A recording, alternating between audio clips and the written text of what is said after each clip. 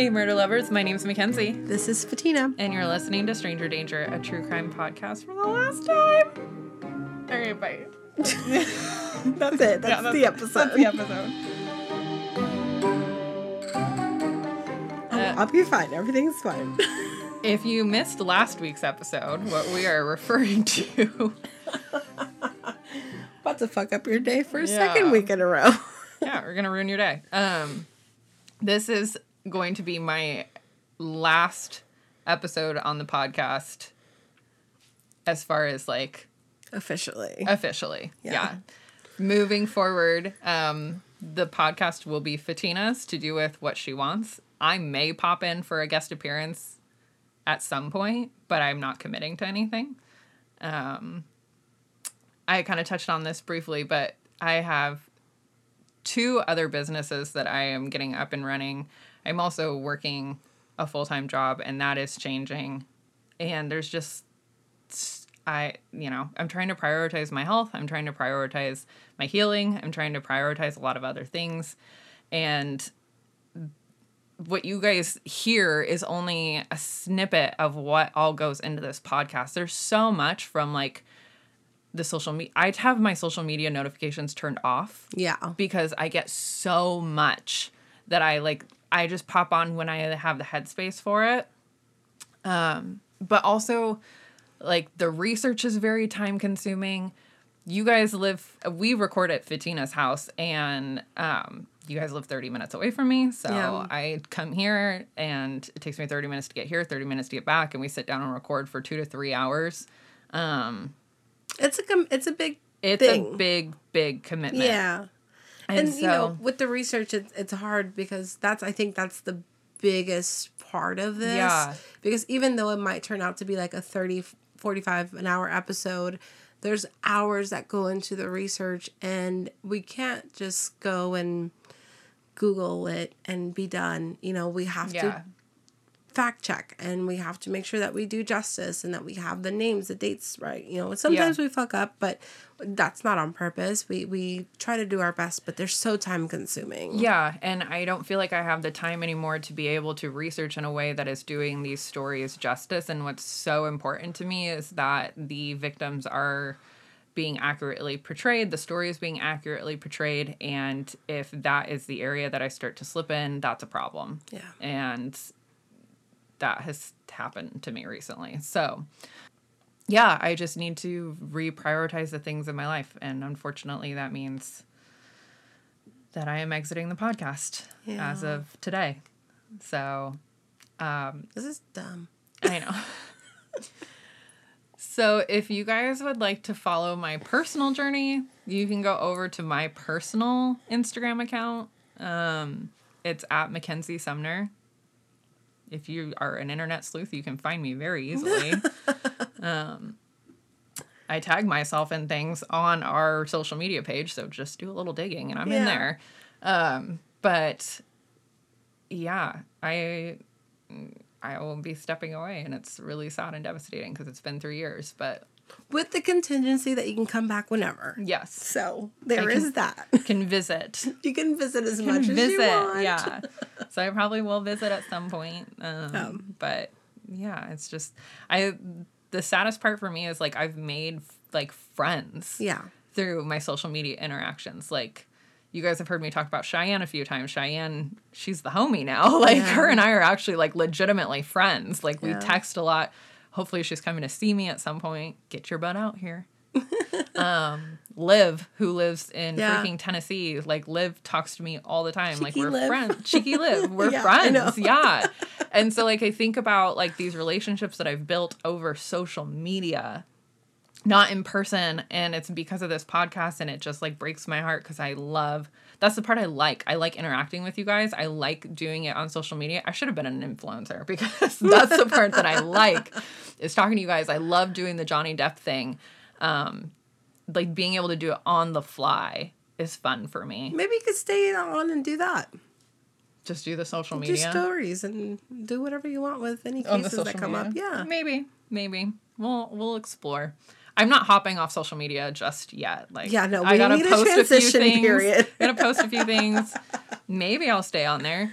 But you know, this could evolve into whatever you want it to evolve into, and at that point, you should have the autonomy over those things and be able to make them what you want. So, yeah, we'll see I about might- the social media. Yeah. I suck at it. I may need to phase out of there too eventually, depending on what you're doing with it. Yeah. So, We'll see. I don't know.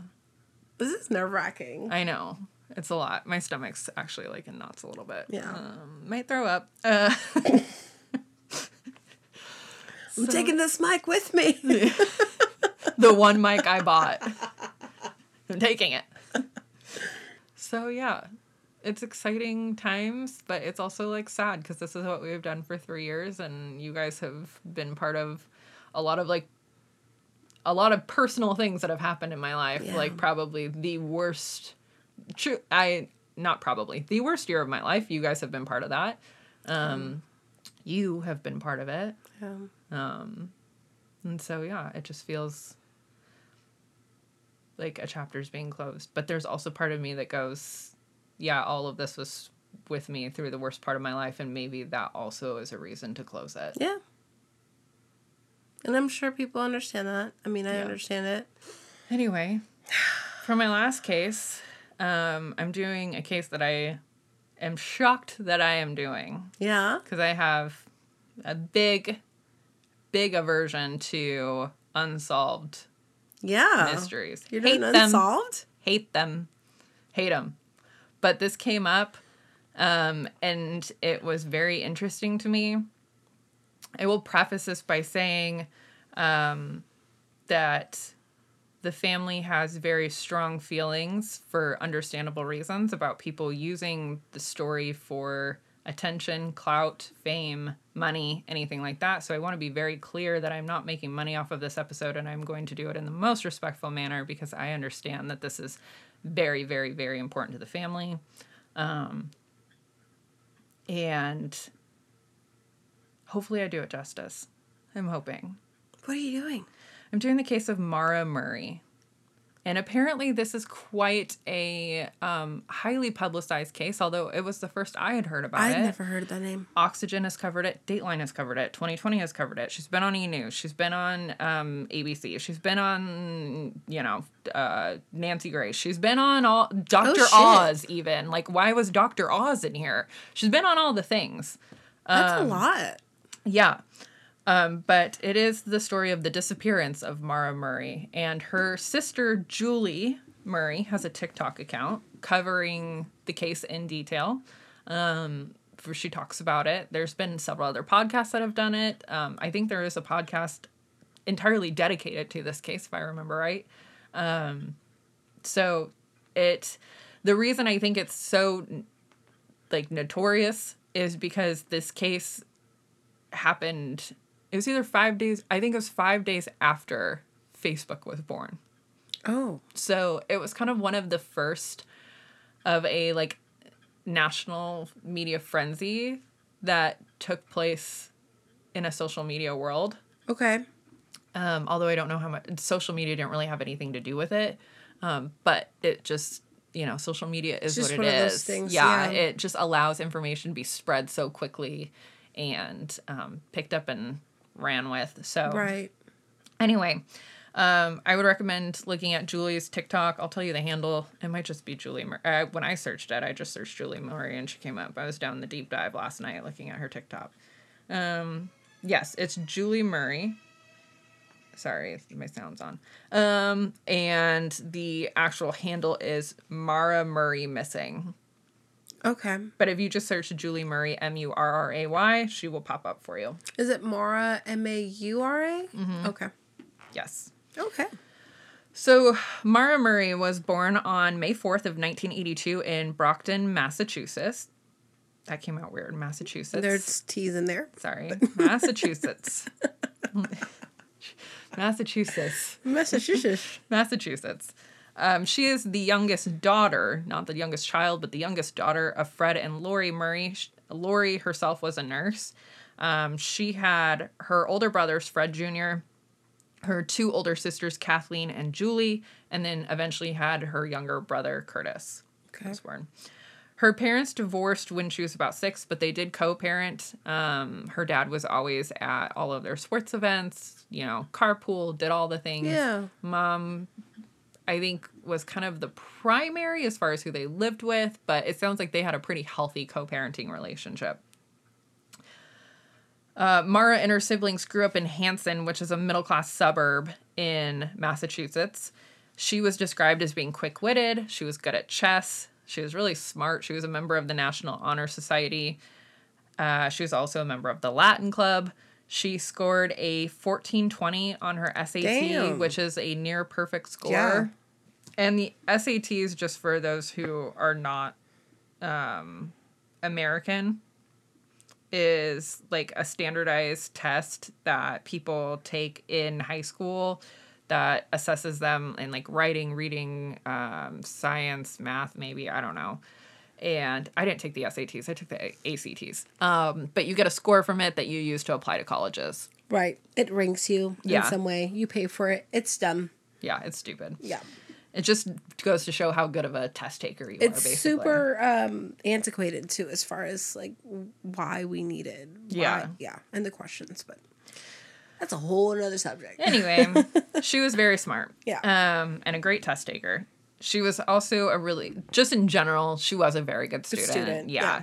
And she was also a very, very good athlete. She made the varsity basketball team as a freshman. Ooh, nice. She also was a cross country and track runner. Okay.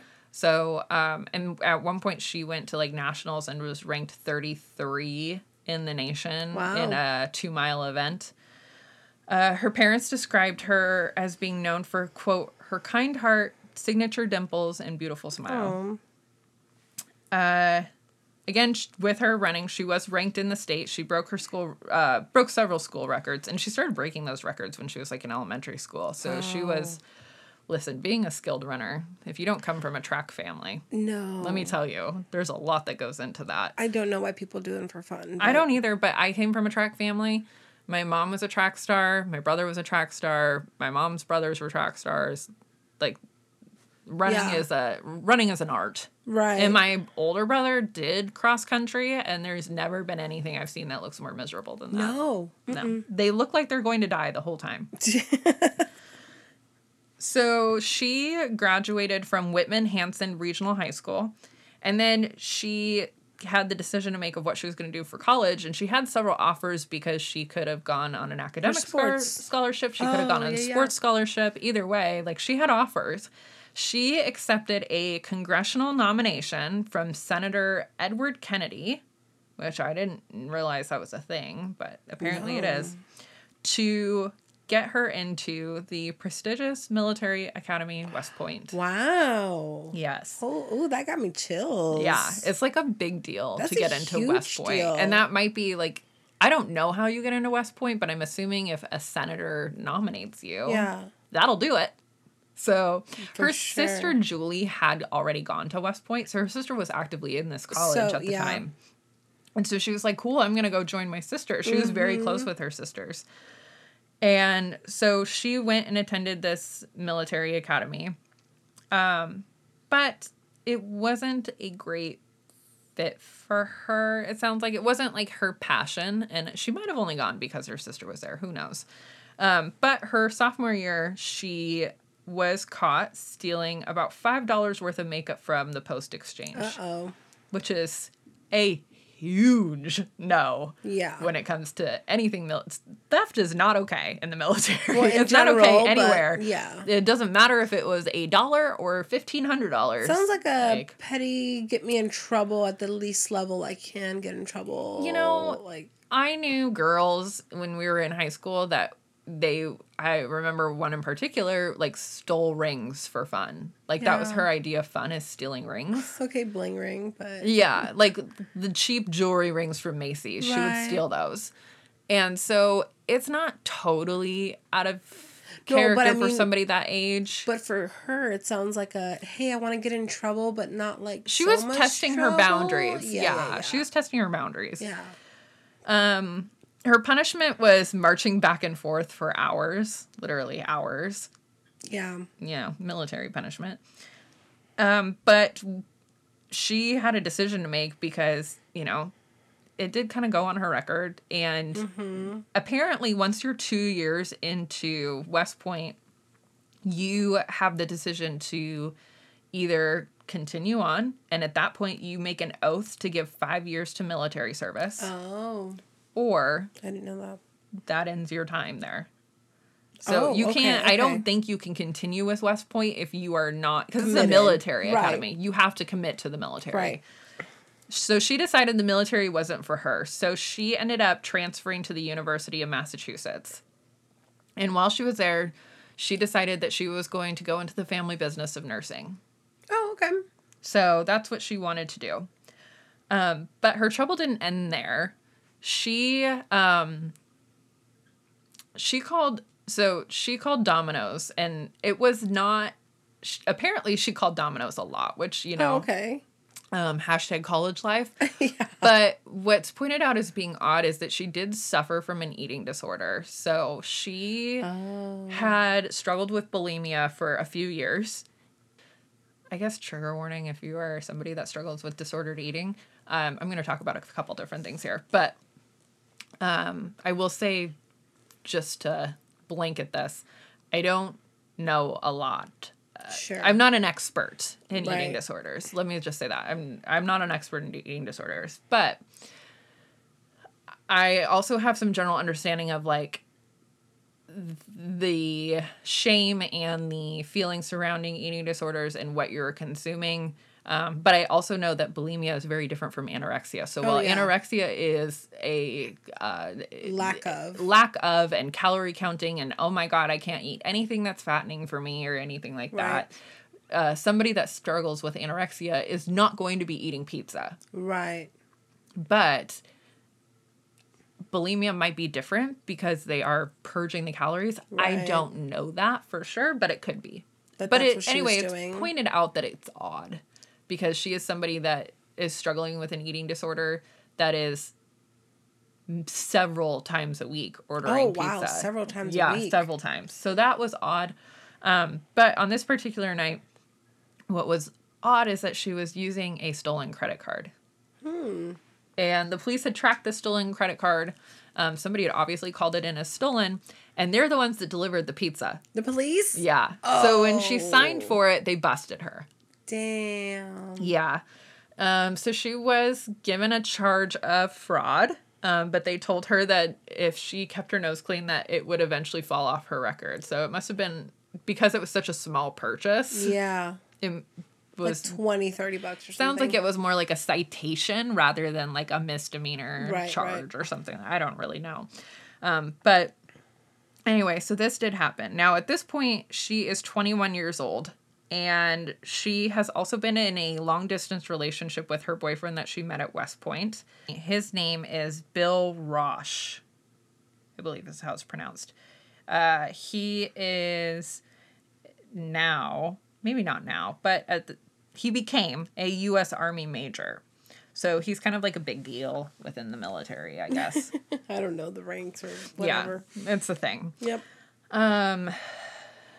The most I know is what I learned on MASH. I never. MASH. You're funny.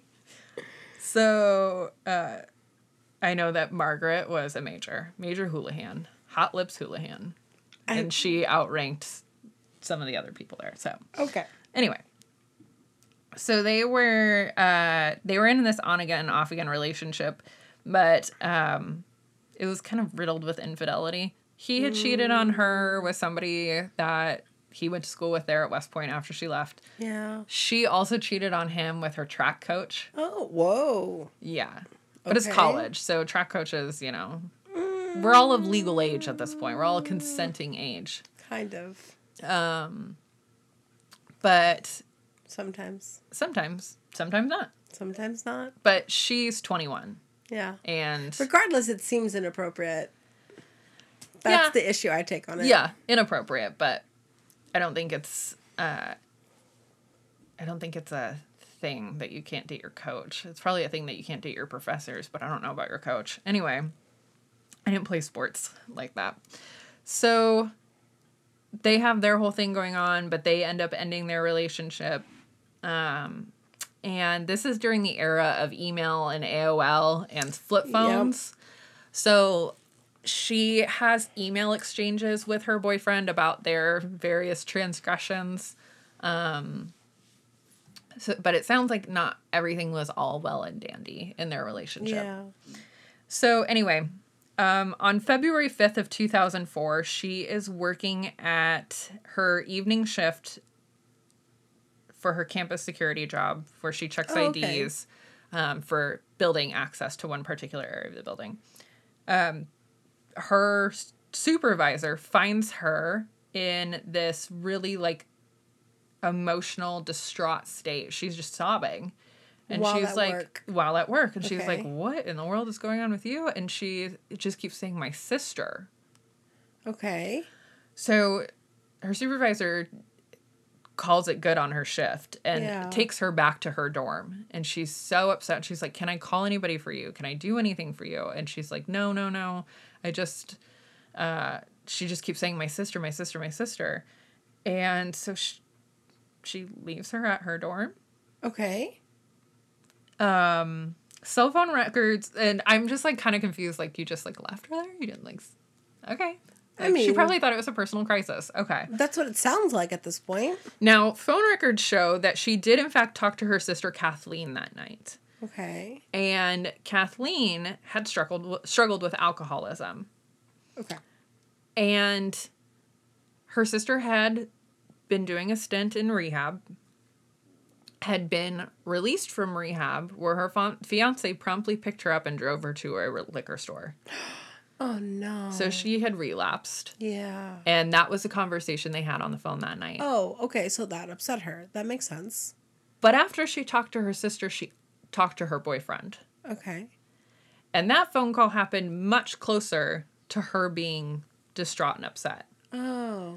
So there are some theories about whether or not she was upset about the news of Kathleen, or her and her boyfriend had a fight or an argument or something, and that's what she was actually upset about, and she just said my sister to make it not seem like she's crying about a boy. Yeah. Right. We will never know. But Kathleen said that she didn't seem distraught on the phone with her.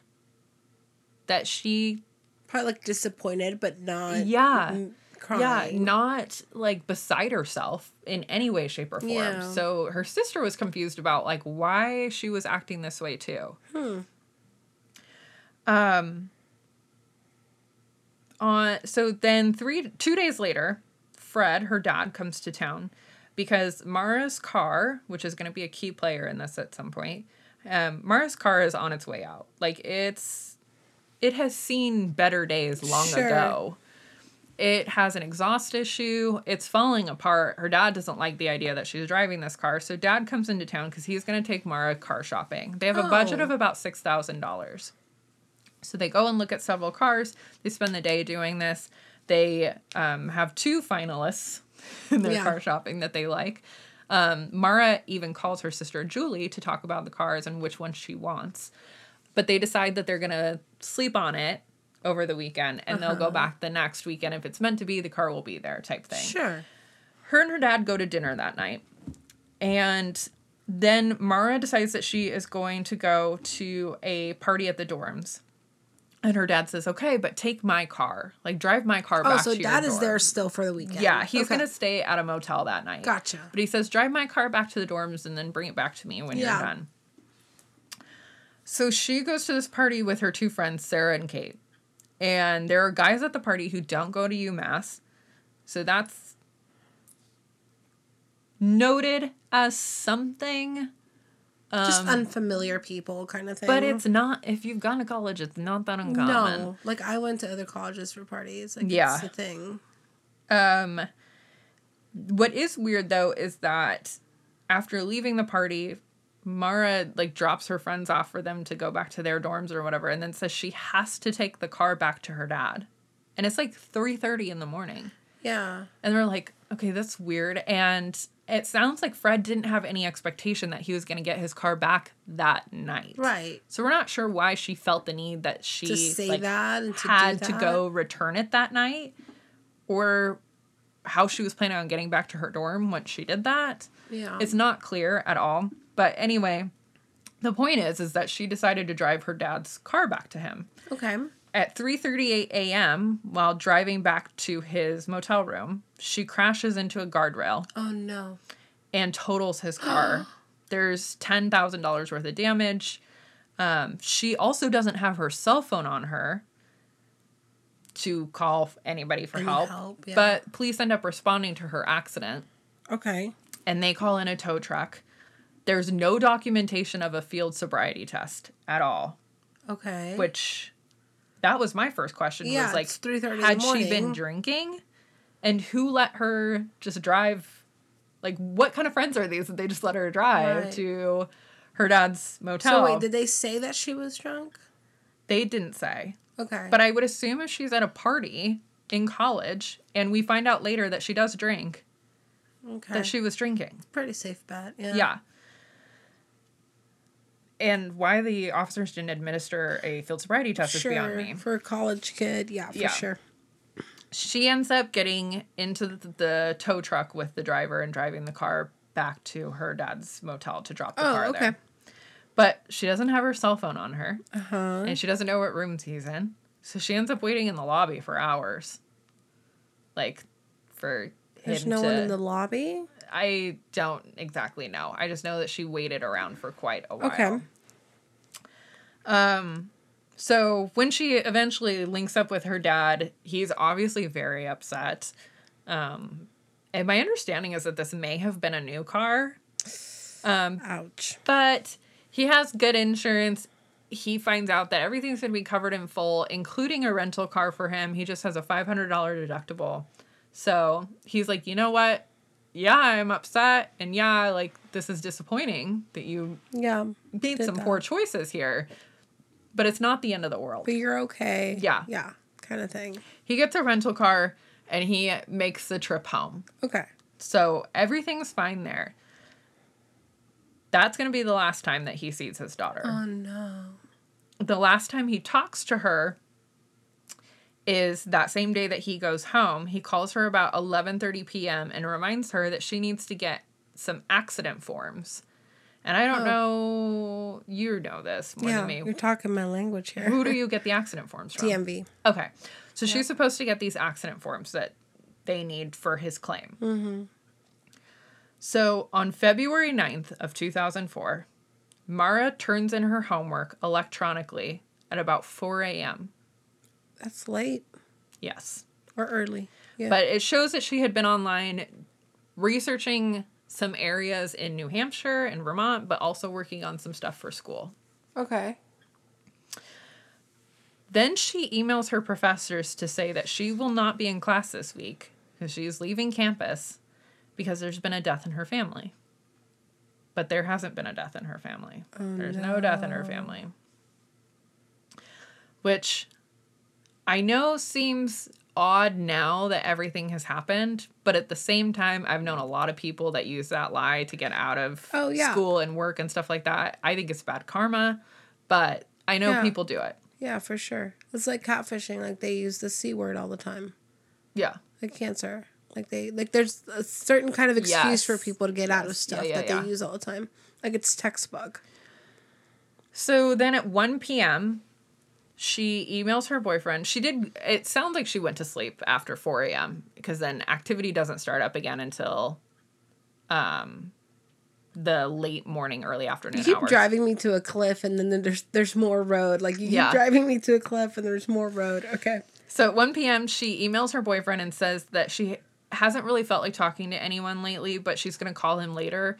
It is very light in nature. It's like, hey, I know, I'm sorry. I haven't really felt like talking to anybody lately, but I love you and I'm going to call you later. Don't worry. Sure. Like, there was nothing about it that felt ominous when I read it.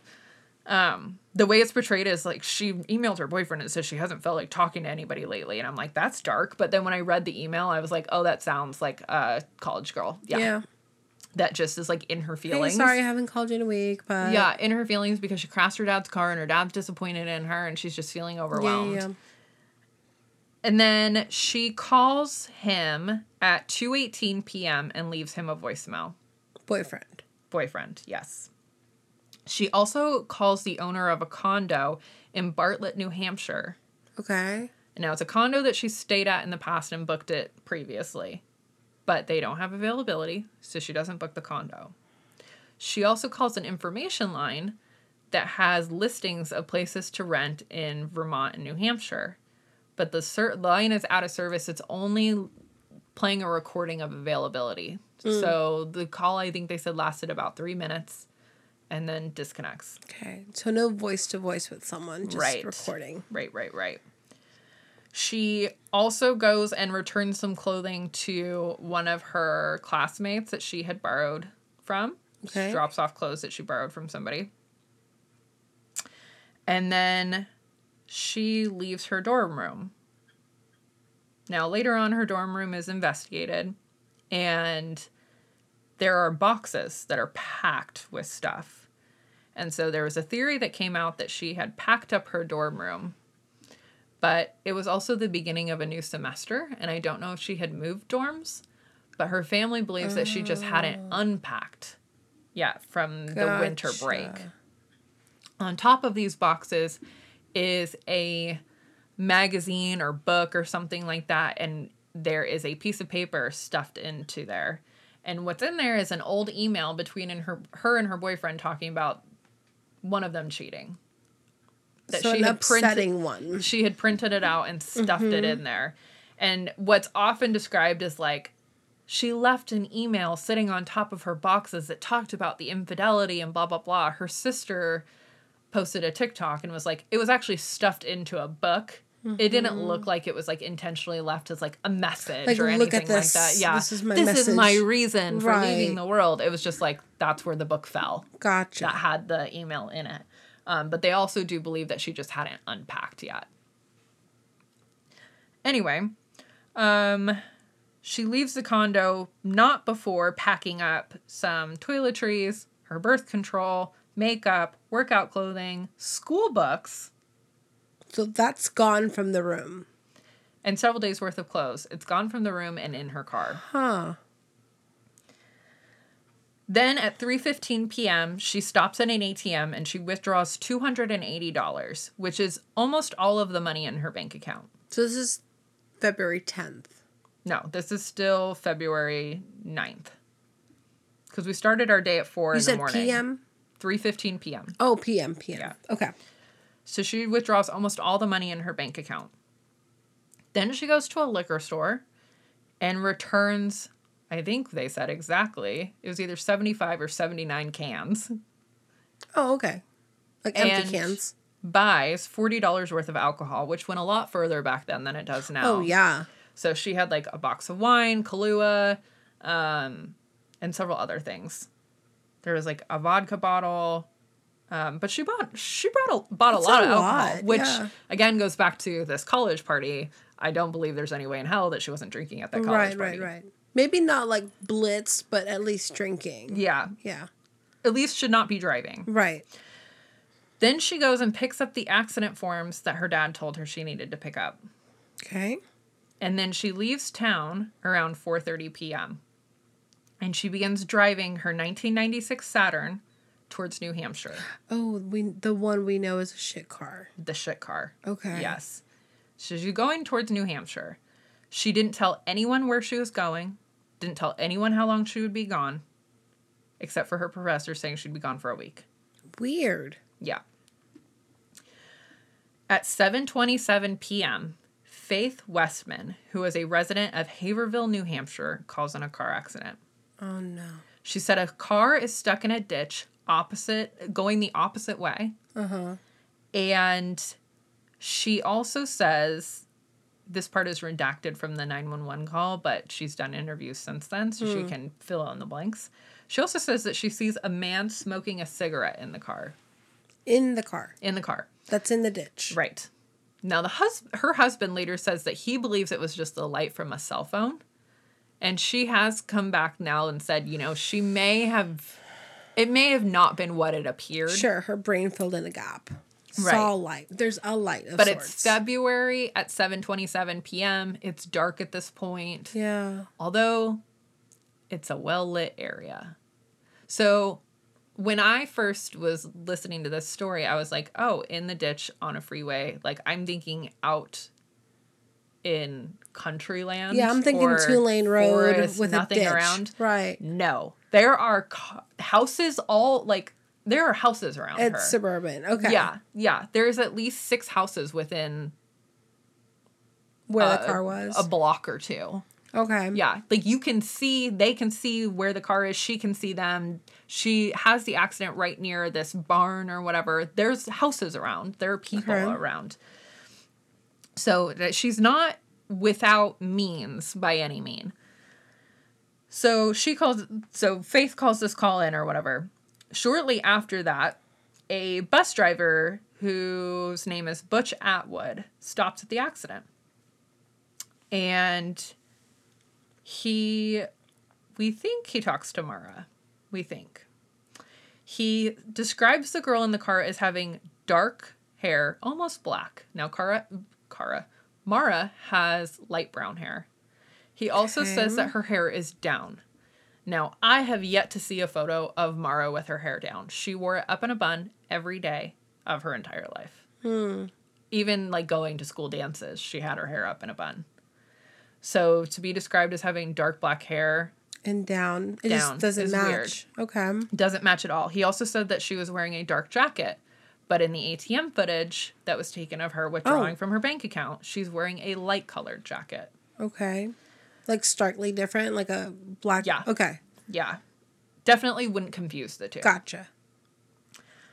So he talks to her and offers her help, but she declines and says she's already called AAA. And he's like, okay. And doesn't push it any further, but he's immediately suspicious Something's because weird. He knows that this particular stretch of road has no cell phone service. Only their landlines work. To this day, it doesn't have cell phone service. What about the first lady then? She's calling from her home phone. Oh, once she got home, she called in. No, she could see the accident from her house.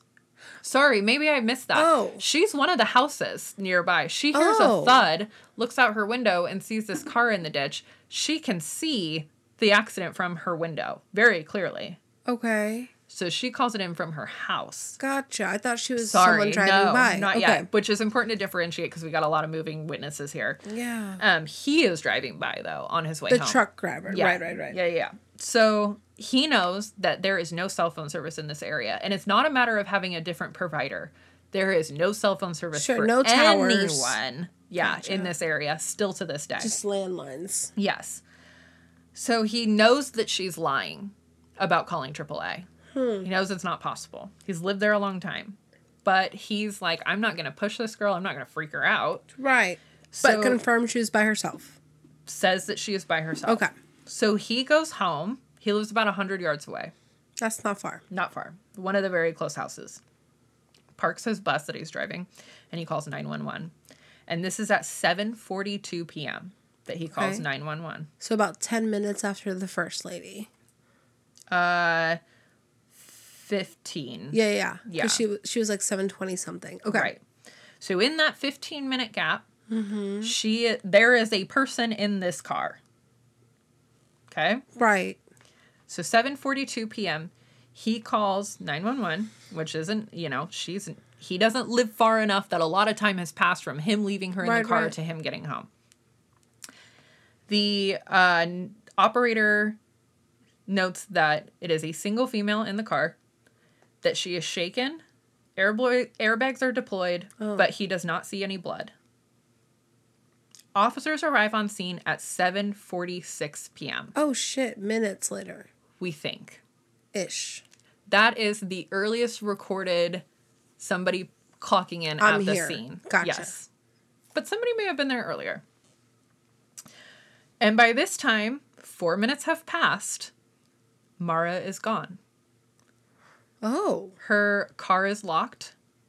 Her tank is still full of gas, which means she had stopped recently and filled up. Yeah. She has a cracked windshield, a box of red wine in the driver's seat, stains on the ceiling and floor that are red. Like wine? They look like wine to me. They're bright red. They don't look like blood to me. I've seen the photos. Bright red wine. Okay. There's also a Coke bottle that is filled with red liquid. So I think she She was just drinking the wine. Okay. Yeah, it was a cherry Coke bottle, so I think she might have even been like Mixing them? mixing it, which You can sounds do that. disgusting. No, it's a but thing. I'm sure it's a thing. Coke and wine?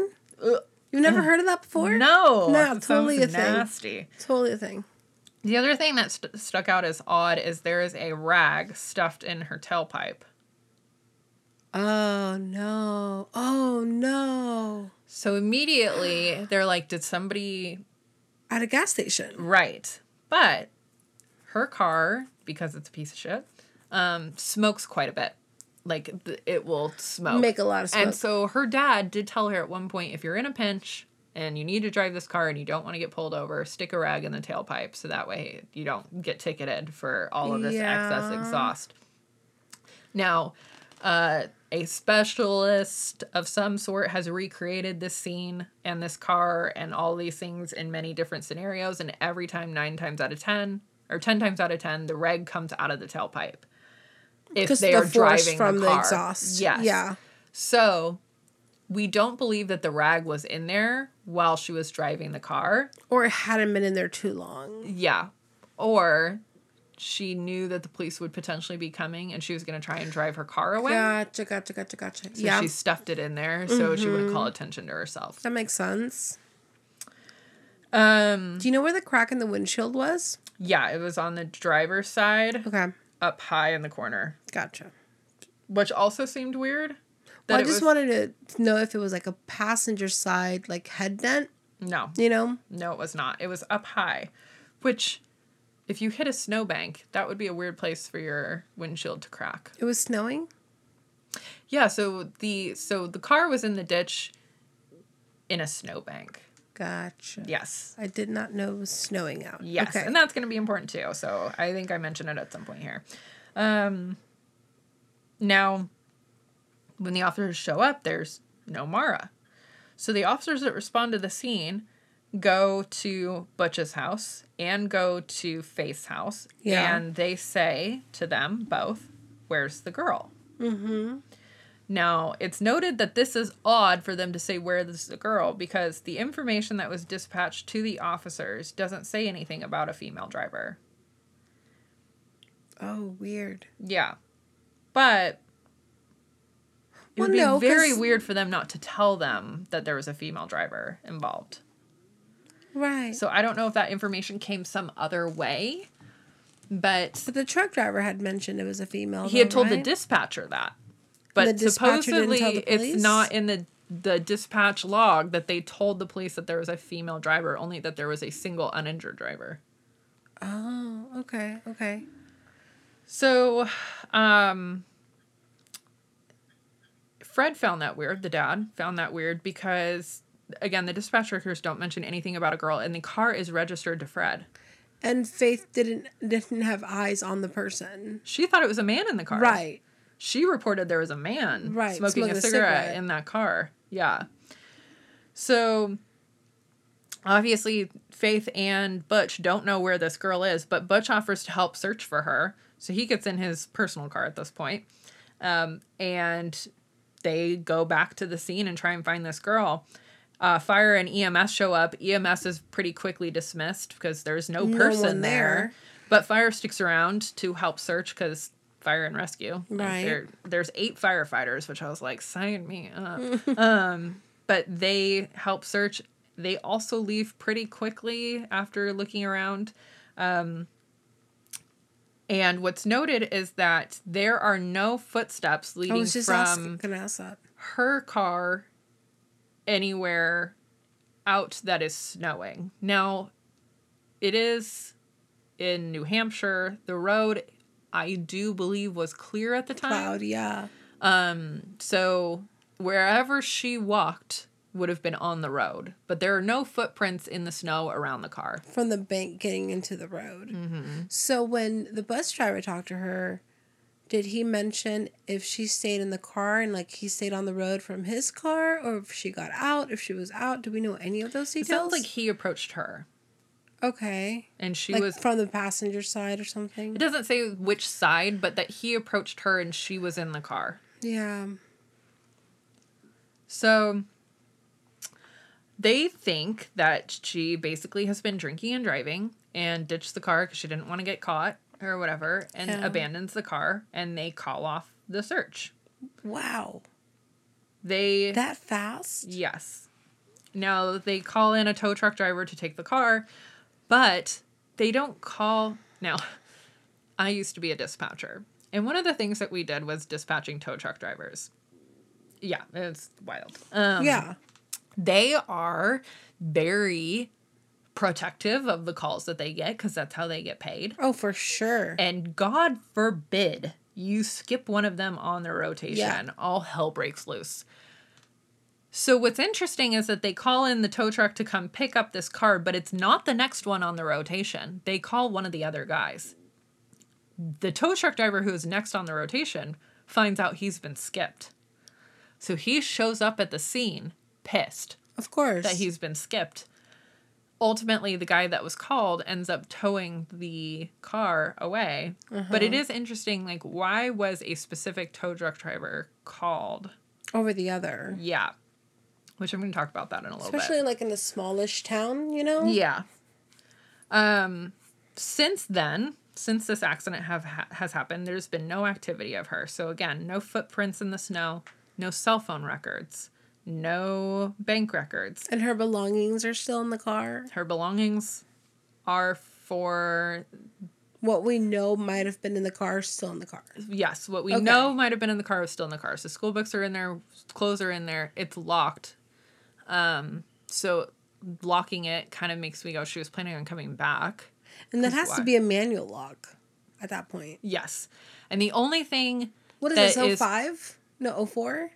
04. 04. The only thing that is missing is some of the alcohol she originally bought is not in the car anymore. Sure. So... Like the bottle of or the contents? The bottle and the contents are not in the car anymore. So, and new alcohol is in the car that she didn't originally purchase at the liquor store. So there is a possibility that she stopped and got gas and also bought these wine coolers that were found or whatever. But Butch had said that she didn't seem intoxicated when he approached her or whoever it was in the car. Okay. So, now witnesses do come forward. And one in particular is odd. There was a woman that was driving eastbound and she was coming home from work after 7 p.m. A cop passed her with his lights on. She was like, all right. Then she takes a right onto Route 112, which is where the accident happened. She passes, again, another police car.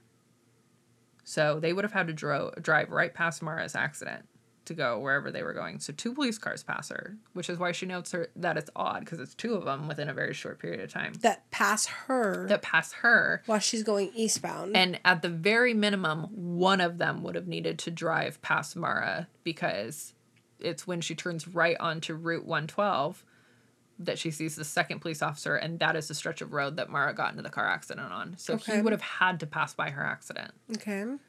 Now, I don't know if he had lights and he was actually responding to another call, but if he didn't have lights and was responding to another call, like, rule number 1 of emergency response is if you see something like that, you have to stop. You have to. Like, EMS, fire, anything like that, you have to stop. Yeah. It's really bad PR if you don't. That too. So she then drives past the accident scene, and she sees Mara Saturn nose to nose with a police SUV marked number 001. And police SUV 001 is the police chief. Yeah. She drives up further and she stops at Beaver Pond and calls her husband. This is nose to nose in the embankment? In the embankment, yeah. She drives up further and calls her husband, because this is the first spot with cell phone service, and that call takes place at 7:52 p.m. So this is 10 minutes away from the accident scene at minimum. Mm-hmm. This would have been before the first police officer clocked in at the crash scene at 7:46. The 1 minute. Absolute no. It would have been a minimum of 4 minutes. So she called her husband at 7:52. So the the latest that she would have driven past Mara's accident 42. scene would have been 7:42, and the first officer clocked in at 7:46. So 4 minutes. Okay. Yeah. I'm with you. Yeah. Now, this witness gives her statement to police, and the police call her back, and they go, "Are you sure?" Like, they check and compare everything, and they call her back and go, "Are you sure that's what you saw?" And she's like, "Yeah, why?" The timeline doesn't add up for when the first officer clocked in at scene, but also the responding vehicle doesn't match the vehicle that actually responded to the accident as the first responder. The first car that checked in on scene was a sedan. A police sedan? A police sedan. Mm-hmm. So they ask her, "Are you sure that it wasn't a sedan?" She said, "No, it was an SUV, 001. I know for sure that that's what it was." The second officer on scene, who came in after, obviously, the first one that responded and marked in on scene, said that the responding officer, who was Cecil Smith, was driving a sedan, but Cecil said that he was driving the chief's SUV 001. So the responding officer says, "I am positive that it is a sedan there." Police records say there is a sedan there. But Cecil said that the officer, the second officer said... Cecil was driving the chief's car. Oh, wait, hold on, sorry. The second officer said Cecil was driving a sedan. Cecil said that he was driving the chief's SUV. Why would he say that? We don't know. What's also weird is that same SUV was pulled out of a ditch that day at 4:30 p.m. So we don't know if there was damage, if it even should have been being driven, who crashed that SUV to begin with, or why Cecil would be driving the police chief's SUV. But what becomes even more weird... it's super fucking weird right now. ...is later down the road, Cecil Smith has to arrest the police chief for a DUI and evading police. That same day? Not that same day, but down the road. Sure. He arrests the police chief, whose car he was supposedly borrowing for no reason. I'm so confused right now. I am too. Okay.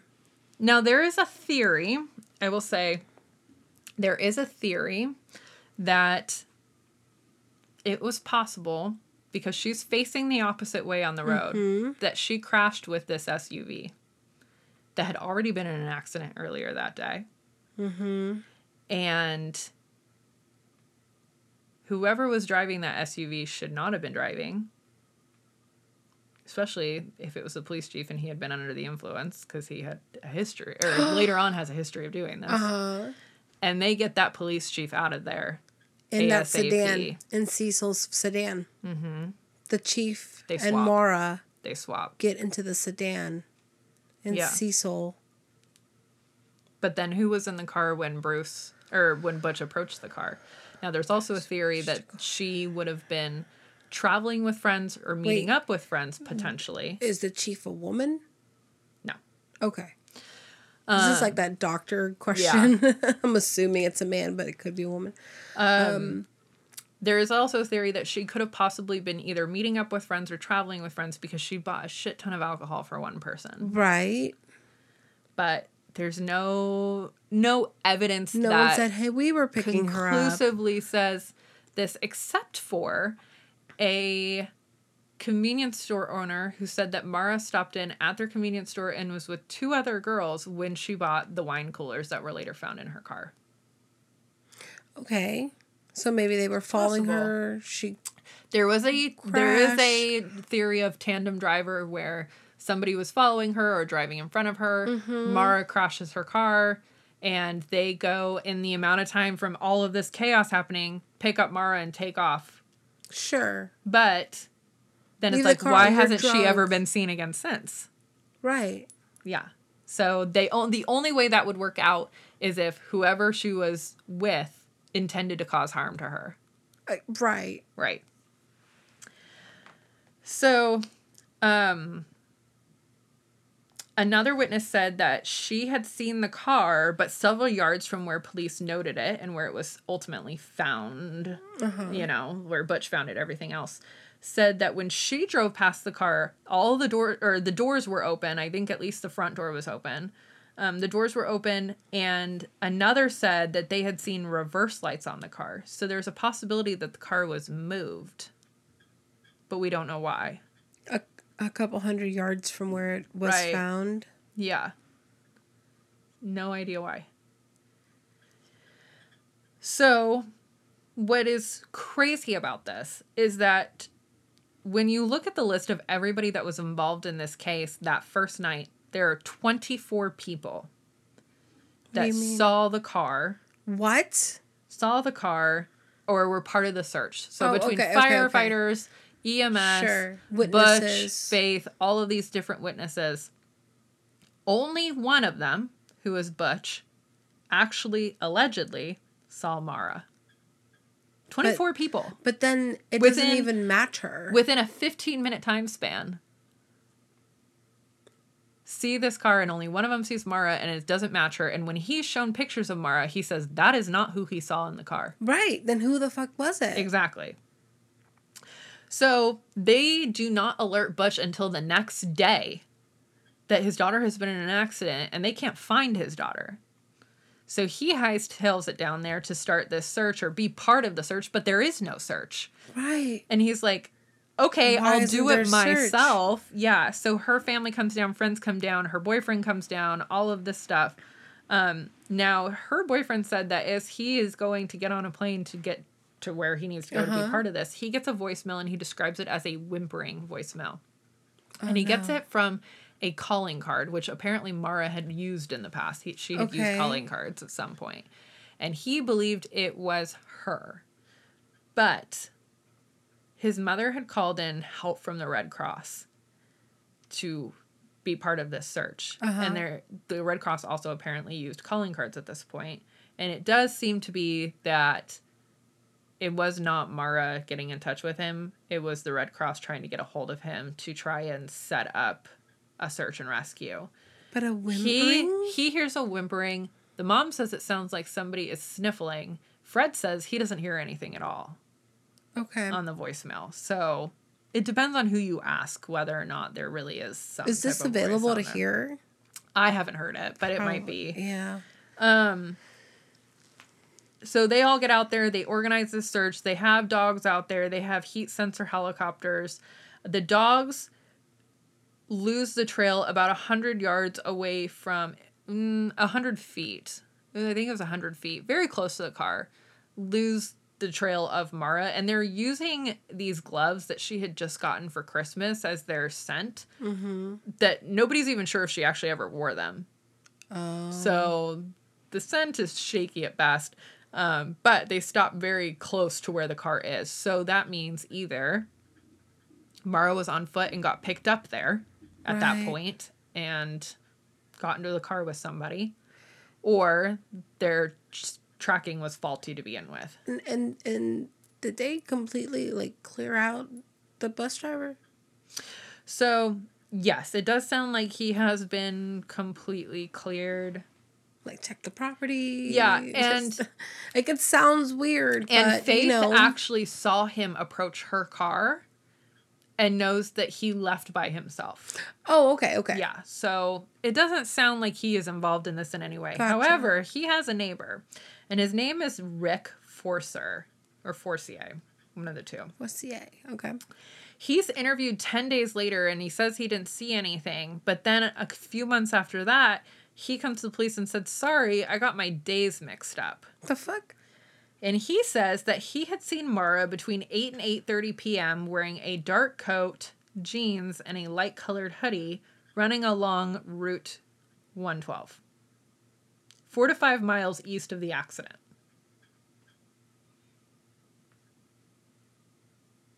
But he's a neighbor to the bus driver? Yeah.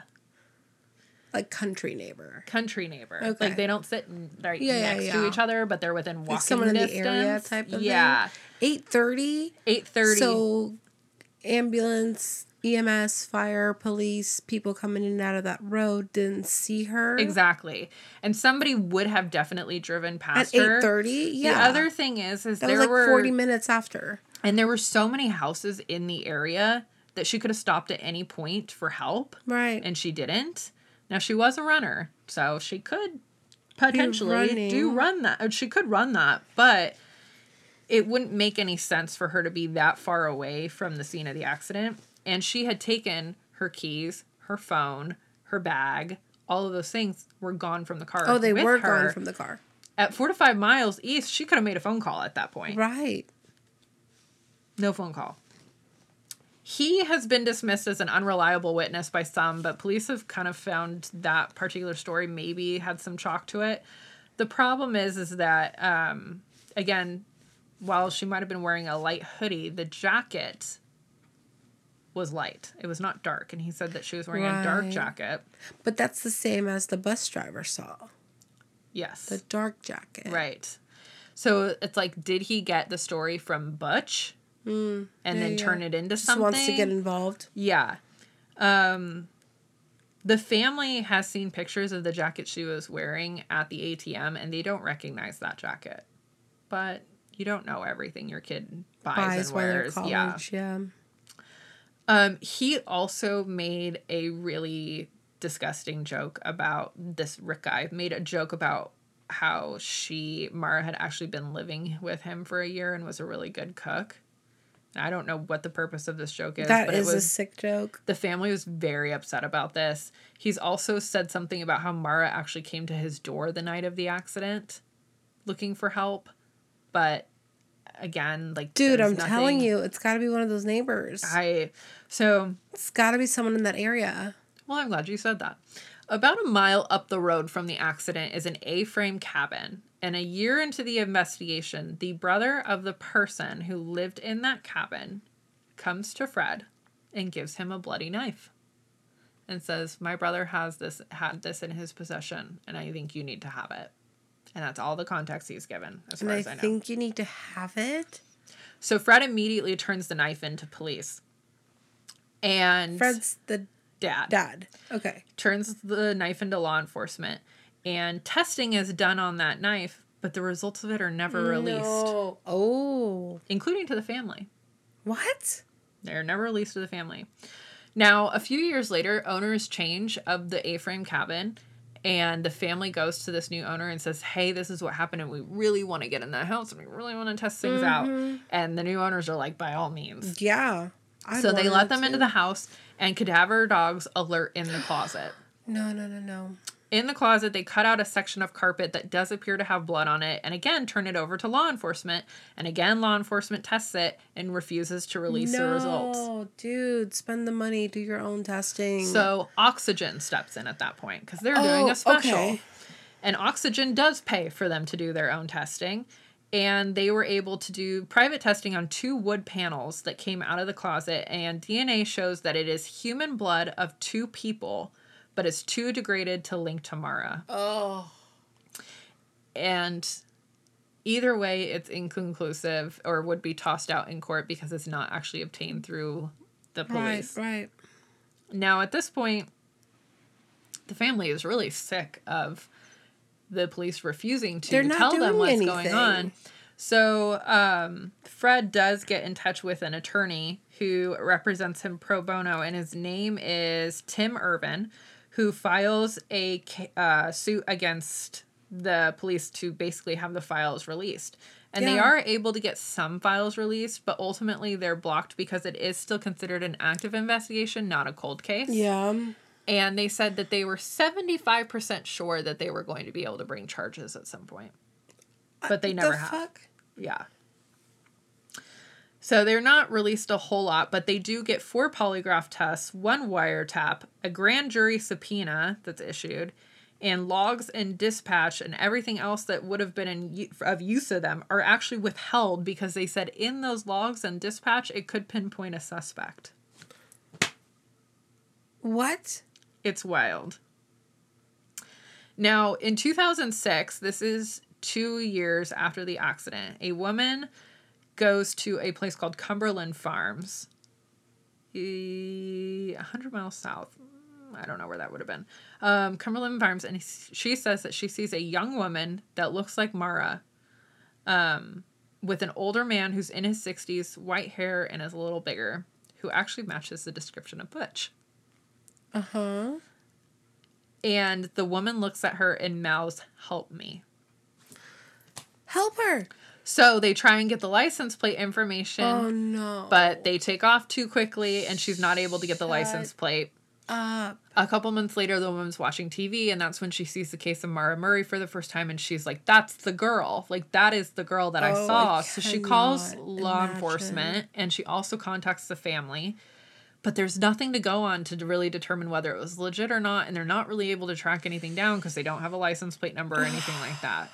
It's like 2 hours from them. Yeah. There's so many, like, stories and rumors in this that send things on a tailspin. There's also a rumor that the family had to deal with that she was kidnapped, taken to a party, drugged, abused, raped, whatever, and then killed by throwing her body into a wood chipper. The fuck? Who makes up that? That sounds like a urban legend of... Yeah. Fred does eventually talk to some of the party goers. Oh, there actually was a party. Yeah, there was a party. Fred gets in touch with them and talks about them, but that's all Julie says about it. That Fred does actually talk to the party goers at some point. Sure. Was it in the area? It sounds like it was close, yeah. So a suspect in this case has never been named, but allegations were actually made against Fred at some point, and I will tread on this lightly because... On the dad?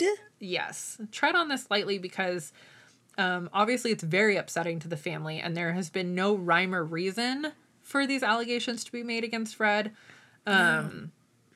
They've been wildly debunked. They're without foundation of anything, but basically that Fred had been abusive towards his daughter and that he could somehow be responsible. There is nothing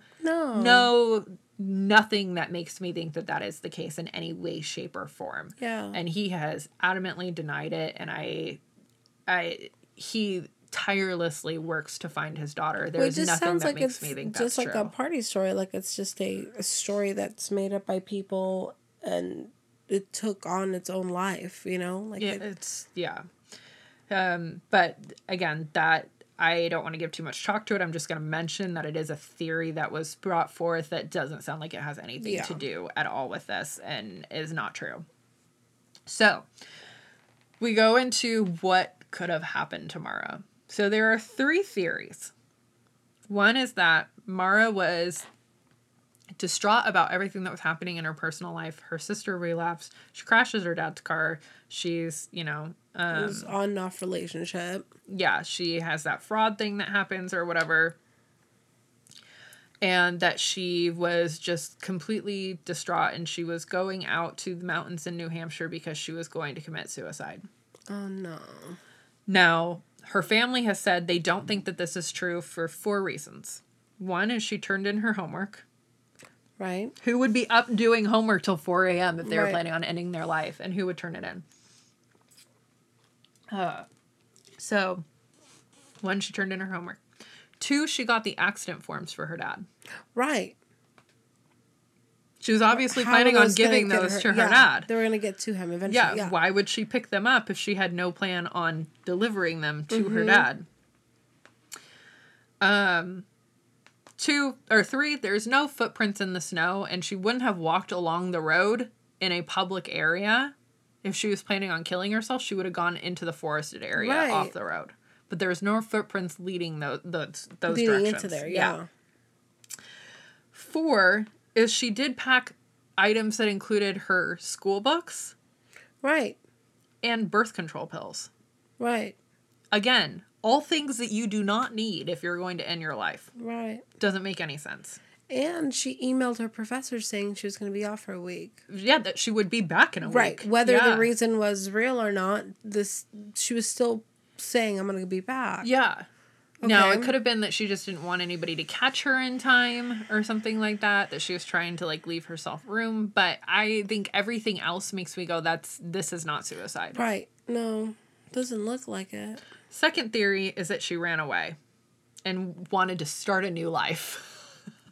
I hate this theory because maybe only heard of like 5 cases ever where this is actually the case. Right. But there have been no sightings of her since where it makes sense that she would actually have run away to start a new life. Again, she got the accident forms. Right. And didn't deliver them to the car. Several years after Mara's disappearance, her mom and her sister Kathleen both died of cancer. Oh. And she wasn't there. And again, this case has drawn attention. If it was Mara herself, she would be probably following the investigation and known that her sister and her mom were sick. And she had a very close relationship with her family. There's no way that she wouldn't have been there if something like that happened. Or reached out or something. Yeah. 3, again, speaking to this family thing, this is completely out of character for her. This is just not something she would have done. Yeah. And she wouldn't have, like, her relationship with her family was good. Like, she would not just turn her back on them and just leave. It doesn't fit who she was. Right. But 4, she also didn't have access to the resources and logistics to make this happen. She had $280. There's, no record that she bought anything that would have been of use, although she did take out cash, so she could have bought things in cash along the way. But she didn't have the means or resources to start a new life, and none of her search history supports that that's what she was doing. Right. So that leaves us with what I think is the most likely scenario here, and that's foul play. Oh, for sure. So the scent dogs that lost her scent in the middle of the road could indicate that she was picked up. Mm-hmm. Now, people have been like, well, why would she not accept help from Butch, but then go and get in the car with somebody else? And it's like, well, first of all, she could have been forced into that car. Right. But also, I wouldn't have gotten in the car either with Butch. He was an old man. Right. He was an old man driving a bus. Yeah. Hell no. Mm-mm. But could she have been approached by people that were closer to her age, even a woman or a man and a woman, and trusted them and got in the car with them? Mm-hmm. Again, there's been no cell phone or bank activity that seems like that she is alive or anything like that. Nothing of hers has also ever been found. So while she took her keys, her cell phone, her bag, everything with her, none of that's ever been found. That would make me go suicide because she dropped it at some point or just left it somewhere, or that, she ran away, because you would ditch your cell phone at some point if you were running away. Those things have never been found. And everything that happened with the police is so weird. That is so odd. And odd. That's the only part. Everything else, yeah, it's odd because she disappeared. But if it happened in a day-to-day thing, like the patrol car thing is really weird. It's odd. The SUV and the sedan, the Cecil thing. Yeah. The chief being possibly on the scene. Yeah. That is weird. That's weird. Faith seeing a man in the car. Yep. The girl that's actually in the car talking to Butch doesn't match. Right, the description whatsoever. All. Yeah. And her car, when it was found, they said that the damage wasn't consistent with actually having hit a snowbank.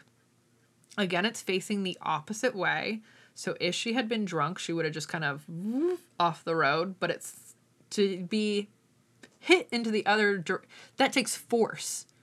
That takes force to end up on the opposite side of the road going the opposite way. Or even... No, she would have just gone off. But still... She would be facing opposite. You wouldn't be facing the opposite direction of the way you were driving if you had just gone off the road into a snowbank because you had been drinking. That would have taken force to turn your car. The way you said it, I thought so an east and west road, if she was eastbound on 112, that meant for her to be opposite, she would have had to been on the north side next to the westbound traffic facing eastbound. Sure, I have no idea what you just said to me. My understanding is that she's on a road. So the road that she was traveling on when her car was found, her car was facing the opposite direction of the way she would have needed to go to flow with traffic. Right. So that would have taken force to turn your car.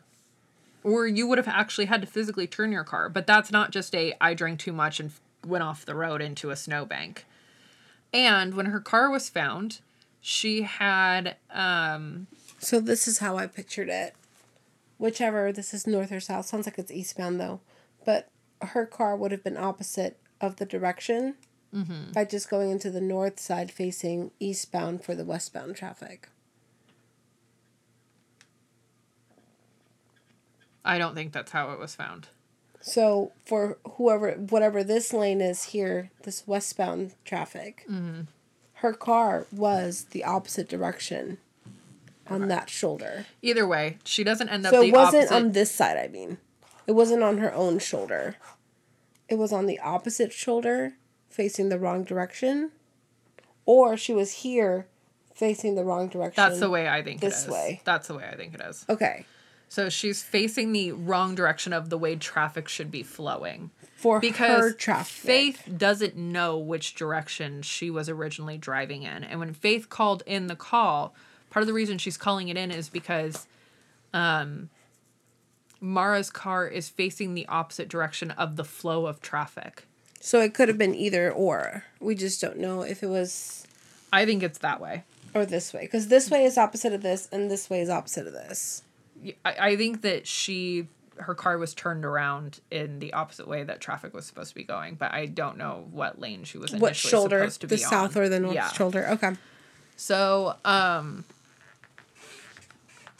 want to know that. it would have taken either way, something had to turn her car. No. Yes, Because this one, if she did this one where she just slid off the road, it wouldn't have turned her car, but yet she would have been opposite of this traffic. Oh, I see what you're saying. And this one, her car had to be turned. Right. That's why I want to know if she just, like, drove off or something hit her to spin I mean, her. it's all there. I just haven't looked into it that closely. Yeah. So, Sorry, that's my world, so that's why in my head I'm, like, trying to make a picture of it. yeah.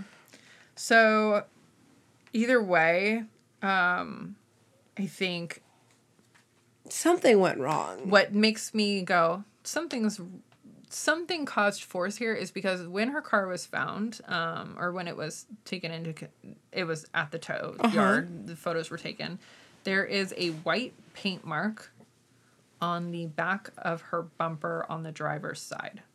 So she was pit maneuvered. Potentially. And what kind of car has white paint on it? Yeah.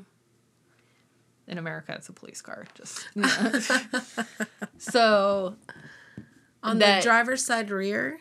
Yes. So,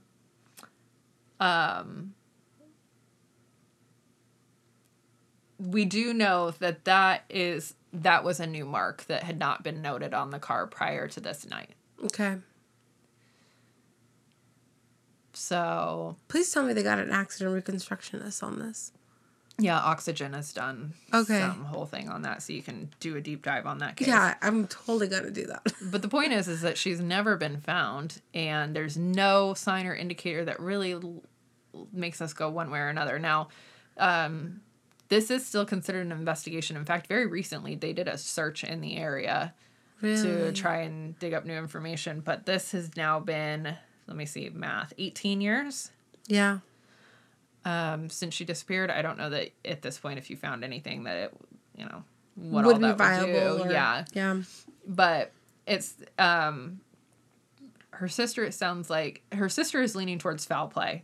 I do know that. Her sister is leaning towards foul play. But obviously, what happened with the police is very weird, but there is also a possibility that someone picked her up that night and hurt her. Yeah. That's what it sounds like.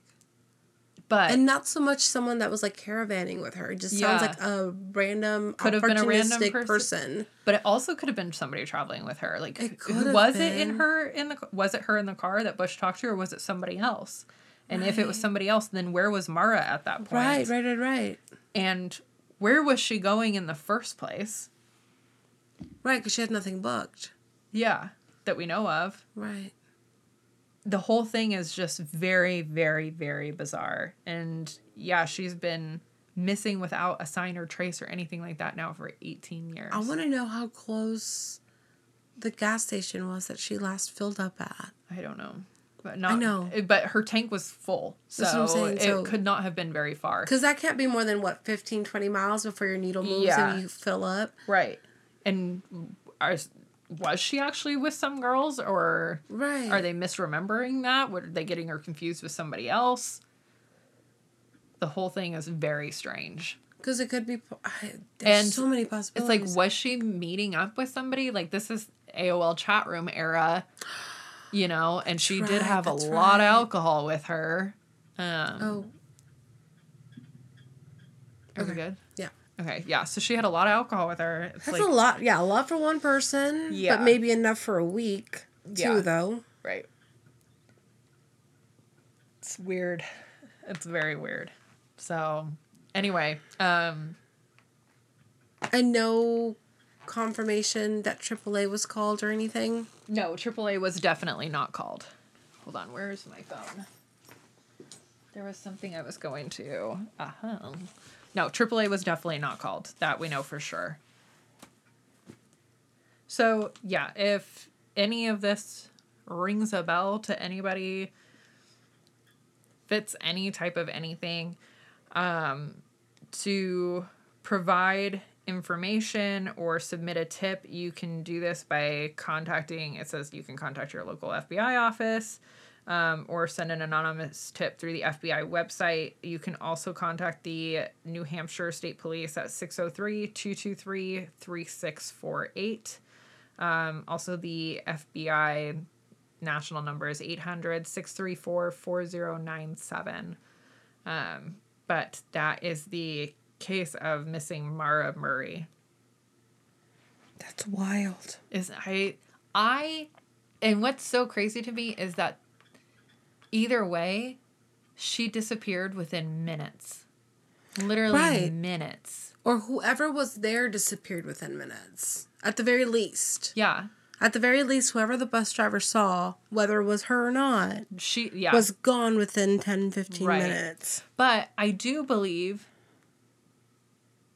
that she probably was in the car when it initially crashed, when Faith called in the call. Yeah. So between a 15-minute timeline, she completely disappeared forever.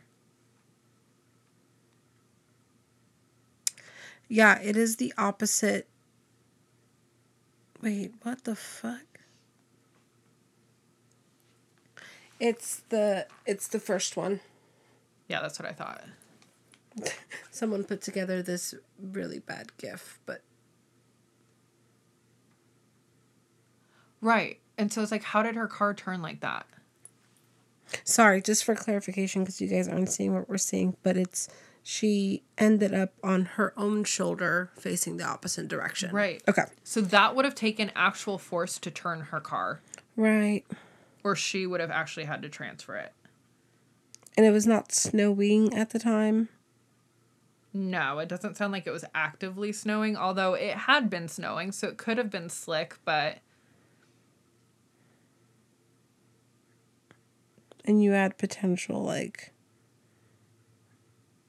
inebriation to that. Yeah. Did she hit a tree? No. There's a Reddit that says possibly she hit a tree. I think this is possibly a reenactment, but...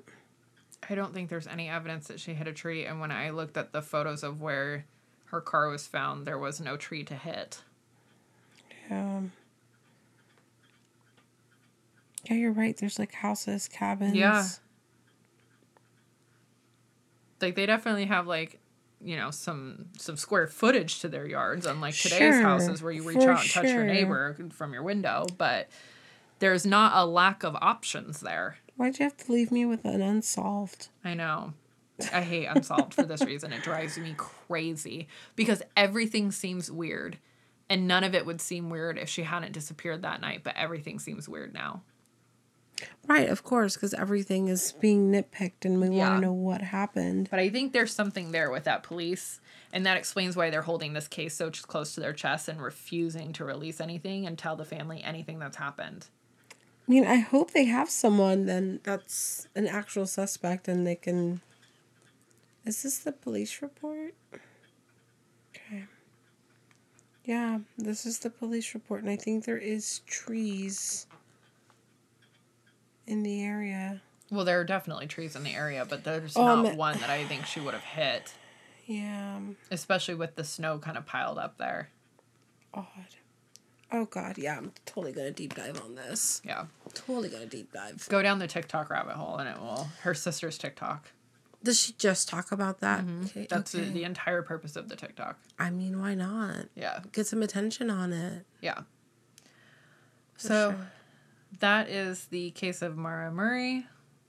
My final official case on the podcast. Yeah. Oh, how do we end this? Not by crying, because I don't want to cry crying on the podcast anymore. No. But I guess I just want to say thank you. I will say first thank you to everybody who has subscribed, listened, supported, reached out to me, been friends to me, done this crazy journey with us and everything. I'm so grateful that people care about what I have to say or what my ideas or thoughts are on it, or feel connected to me in any way, shape, or form, and feel like I could be, a person that you guys would like in any day. You guys, like I kind of touched on briefly, a lot of you have been there through literally the darkest time in my life. And so I am just really, really grateful to know you all and feel like I have connections with people around the world. So yeah, it's been really special to me. And also, obviously, thank you to you for doing this journey with me, Fatina. You're talking to me? Yeah. No, don't do it. And wanting to do this partnership with me and, opening up your home to me every other week and supplying me with Diet Coke and us sitting down and, we talk about how you and I are friends because I am friends with Kara, but you have become even more so one of my best friends in this process. Oh. So I've loved doing it with you. Stop it. For the record, we're not done being friends. Like, no. We were just talking about getting Backstreet Boy tickets. We are. I am excited because I was touching on this with you earlier, but our friendship has become very much the podcast and business, and I'm kind of excited to be able to just get back to being friends. Yeah. And being able to do things and hang out and have more time to do those things instead of us recording one week and then the next week it's like, I got to get all this stuff done. Yeah. And we have had a challenge finding time for our friendship in this. Right. So I'm excited to have time to be friends in this again. Yeah. But it's obviously it's the end of an era. It really is. As Monica and Rachel would say. Oh my gosh, I just found the title of this one. No. But I get it. So. Well, I'll let you have the last word. I'm excited to see what you do next.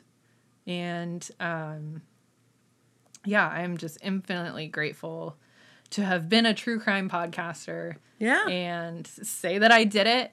But I love you guys. I love you. Love you.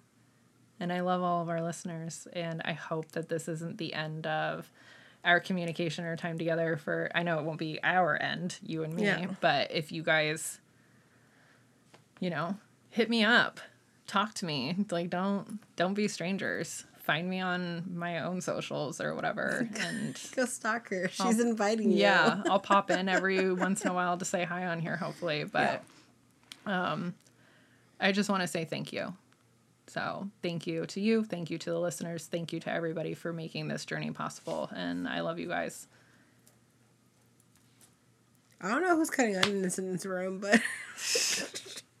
Pull it together. Okay. I will say I am 100% confident I'm making the right decision. And I know that for a fact, and that brings me a lot of peace. And we're ending on a good note. Yeah. Like, it's not, for the record, there's not hard feelings. There's no, blowouts that we had. We're still friends. Yeah. It's just, and I support her decision, and it's the right thing for you for... My life has just changed. Yeah. Yeah. So, but the door's always open, and there's always Diet Coke. So, There's that. Thank you. Yeah. Well, as long as there's Diet Coke, I might come back. Come on. There's always Diet Coke. There's at least a flat in the car at all times. Yeah. So I may pop in periodically. 'Cause I just Kenzie. can't ever say goodbye all the way. insert vitamin C song here. As we go. Yes. All right, guys. Okay, so for the last time. Bye. Are you okay? I'm not going to say bye. It's you. Okay. You always say bye with me. I know, but I want you to have the last word on it. I know. Okay, Okay. bye-bye. Thank you guys. Love you. Bye.